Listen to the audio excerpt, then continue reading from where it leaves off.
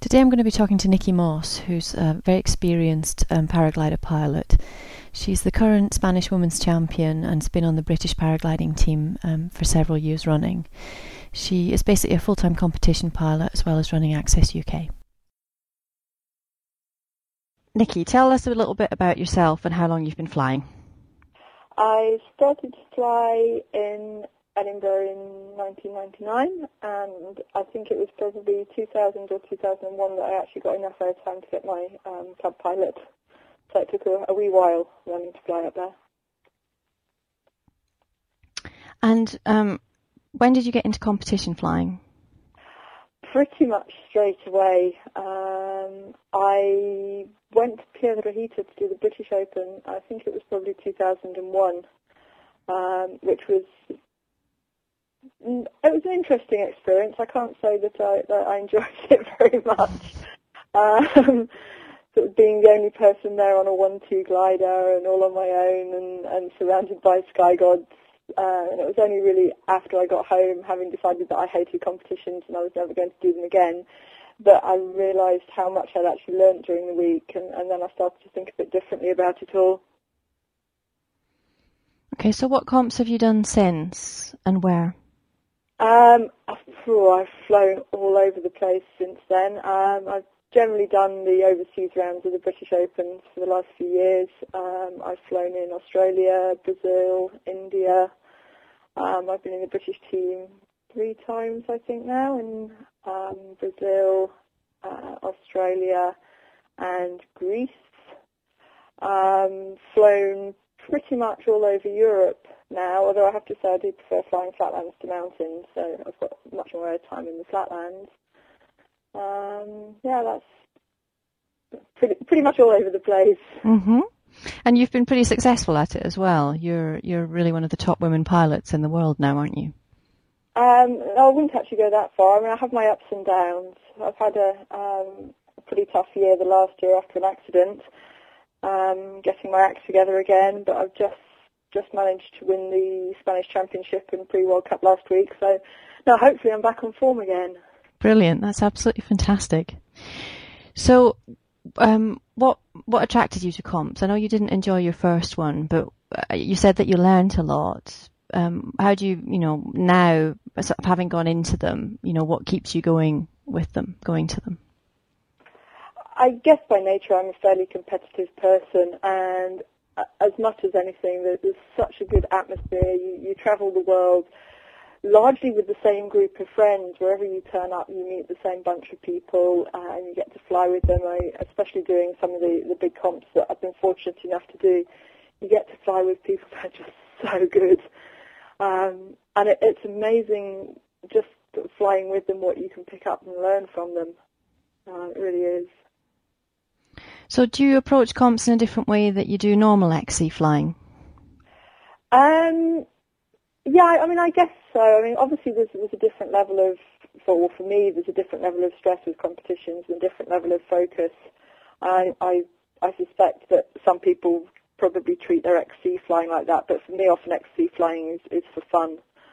Comps, in a way, are work, whereas just going XC flying, unless I've got a particular goal, if I'm trying to do a triangle or and return, something like that, in general, XC flying is relaxation, and comps are work, but also, I mean, it's a great job to have. If you do it full time, it's great. So what do you think are the skills and characteristics that you need to be a comm pilot over and above just being a really good XC pilot? I mean, to fly comps, you don't need to be a great XC pilot. XC, you're generally flying on your own, you're making your own decisions. Comps generally follow the leader.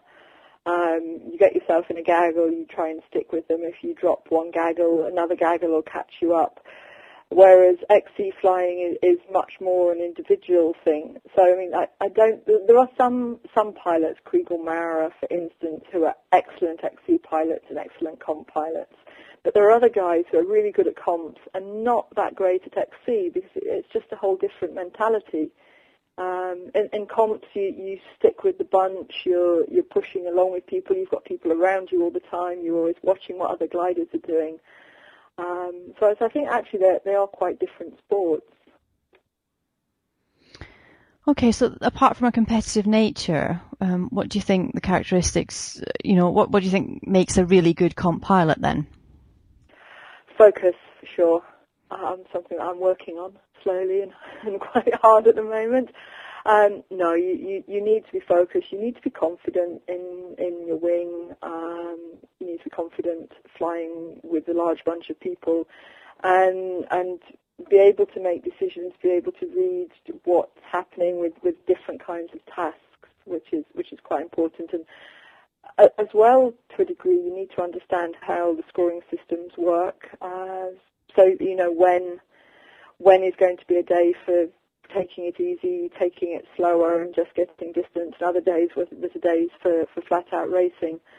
So yeah, there's different tactics involved. Mm-hmm.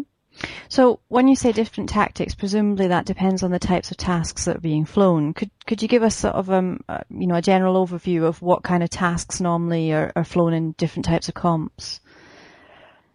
There's basically two types of tasks as far as I'm aware of, apart from just open distance.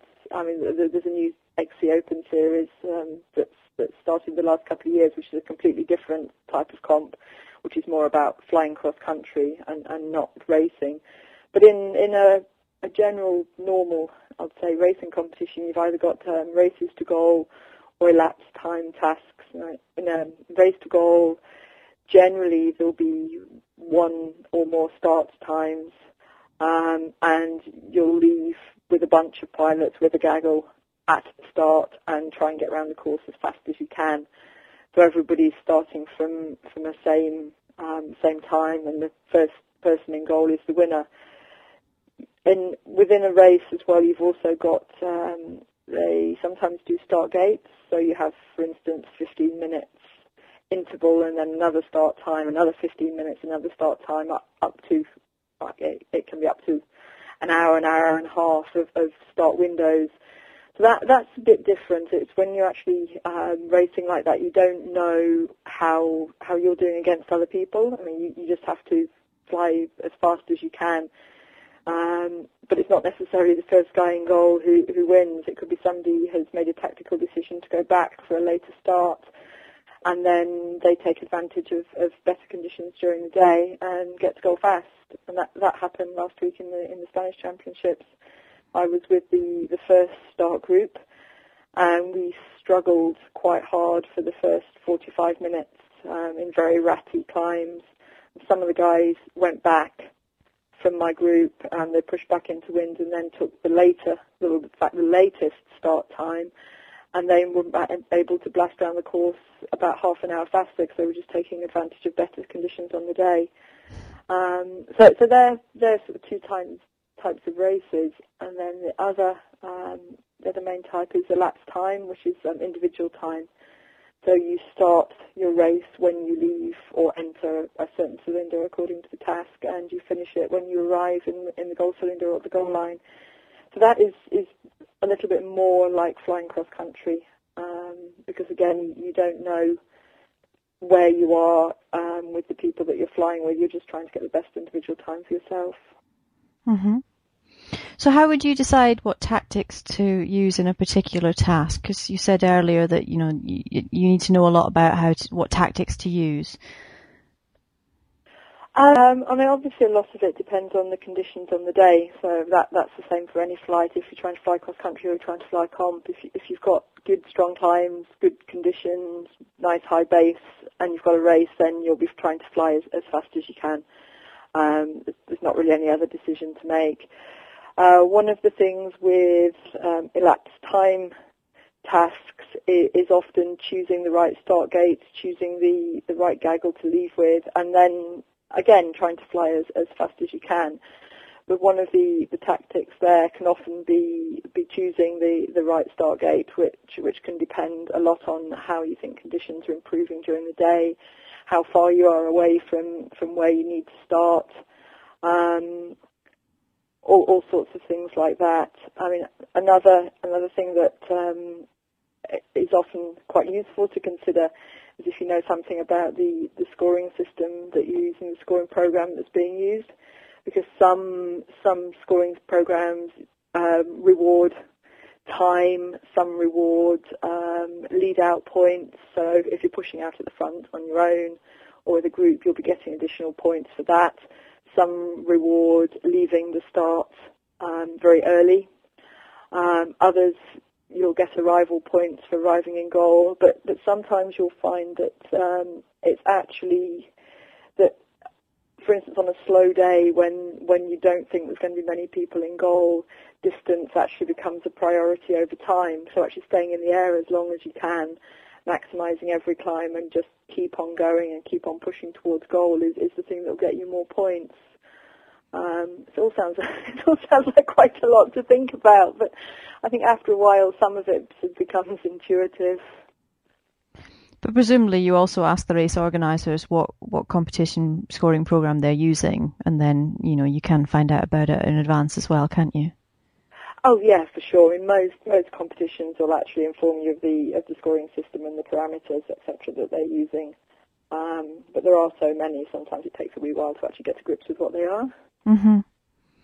So, what advice would you give to people that were thinking of entering comps for the first time? Be confident with the glider you're flying, with the setup, things like that. Definitely get to know your GPS before you get to the comp. I mean, for some people, if you're starting out in comps, it'll be the first time you've used the GPS. And they're stressful enough at first. Anyway, the last thing you need is to be having technology issues. So fly with a GPS, run around a field with a GPS, drive your car with your GPS and learn how it works. One thing I find really useful is actually getting to a site early before the comp starts, a few days if you can make it, and just sort of checking it out, having a few pre-flies. And for me, it often works to sort of compare, have a couple of days of flying and then work out where things work and where things don't work, and almost kind of compare it to other places that you know. For instance, in Orcones last week is a very similar kind of area to Piedrahita, where I fly quite a lot. And there were just certain things that seemed to me should work in the same way, and it was quite strange some days. Everybody took off from launch as the window opened and headed left down the ridge, which was an understandable thing to do. It's a similar kind of thing you do in Piedrahita. But I couldn't actually work it out because it took you onto a big rock face and people were just grovelling, sliding down this rock face, whereas in front there was a small plateau and a tree line, and given what was happening, it was just a perfect place for thermal triggers. And I just thought, well, I'll just fly out. It looks like what Piedrahita would do. It looks like a similar thing to Manila would do. And I got a fantastic climb and ended up sort of sitting at base watching loads of people sliding down the mountain thinking, why did you go there? And it wasn't because I knew anything. I mean, the local people were all doing what they always did. But it was just that kind of feeling. Sometimes you're in a place and it just feels that it should work like somewhere else you know. So it's good to trust those instincts occasionally. No doubt I'll be proved wrong big time the next time I try and do it, though. One of the most important things, and it's only just something I've got my head around, is actually launching early. There's no point sitting on the hill once the window's open if it's launchable and stay-upable, sort of procrastinating and thinking, oh, well, I'll launch a bit later, it'll be better. It's actually far, far better to be in the air and flying. And I generally now try and get off as early as I can and treat the first half hour, whatever hour, sometimes up to the start gate. As you're just flying, I don't really think of the task. I don't really think about wanting to be in the best place. I just go flying. And then as soon as you're doing that, you start to relax a bit. I mean, I start to relax a bit.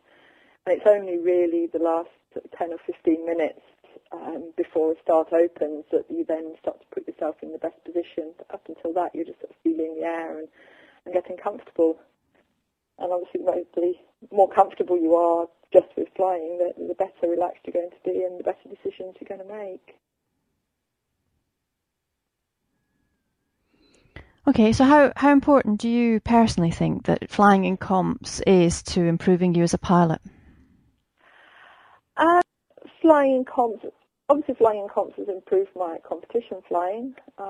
It's given me the chance to go and fly in an awful lot of places in different sites, different conditions, flatlands, mountains. So I mean, it's improving the overall experience. But I don't necessarily think that competition flying has improved my cross-country flying in the same way that I don't necessarily think that cross-country flying has improved my competition flying. I mean, any airtime that you possibly get is going to improve you as a pilot, and a lot of it depends on where your focus lies. Flying with a lot of people can be really intimidating at first. So to a degree, flying in comps and getting that experience will give you a lot better spatial awareness. It'll give you a lot more idea of how you're flying your glider in relation to others, and things like that. But I mean, a lot of it just depends on your personal preference. For me, as I said, I'm fairly competitive, and I love the buzz of comps. It will improve your flying. Initially, I would say it will improve your flying a lot. You'll find out lots of little steps that would have perhaps have taken 6 months or so, just sort of flying on the hill with your friends. In a week, you'll have made a big leap, and you'll go back to the hill, and then it'll suddenly think, that's why these people, and you'll sort of look at Kai taking off and skying out, and it'll suddenly click that what he's done or what he was thinking, just because you picked up little bits from people that you met at the comps. So a lot of it's about socialising with them, enjoying it, finding out why people have done things, looking at them. One of my things is I spend a lot of time looking at my flights afterwards. So if it's cold and wet in the winter or there's a bad week, I'll go through and drop them into CompuGPS and have a look at some of the decisions I made against other people that flew the tasks, look at their tracks against mine, and normally end up kicking myself and swearing that I'll never ever do that again. But I don't think there ever comes a time, so far hasn't for me, when I've actually finished a flight and thought, I did everything right today. There's always something that you look on afterwards and think, why did I do that? Well, when you go and win a PwC task, I'm sure that'll happen, that you'll think, well, I did do everything right today. That would be very nice, but I think it's quite far off at the moment. Well, I'm sure you'll get there. Thanks for your confidence, Judith. That's brilliant advice. Thank you so much for your time, Nicky. No worries, my pleasure. If you enjoy our podcasts, webcasts and articles on the paraglider, please consider making a donation to support us with our costs for hosting, and also to support us in making great new resources. We've got lots of ideas for new podcasts, webcasts and articles, and would be happy to produce them, but we need your support. You can find the donate button on any of the podcast pages on the paraglider.com, as well as on the main index page. Thank you.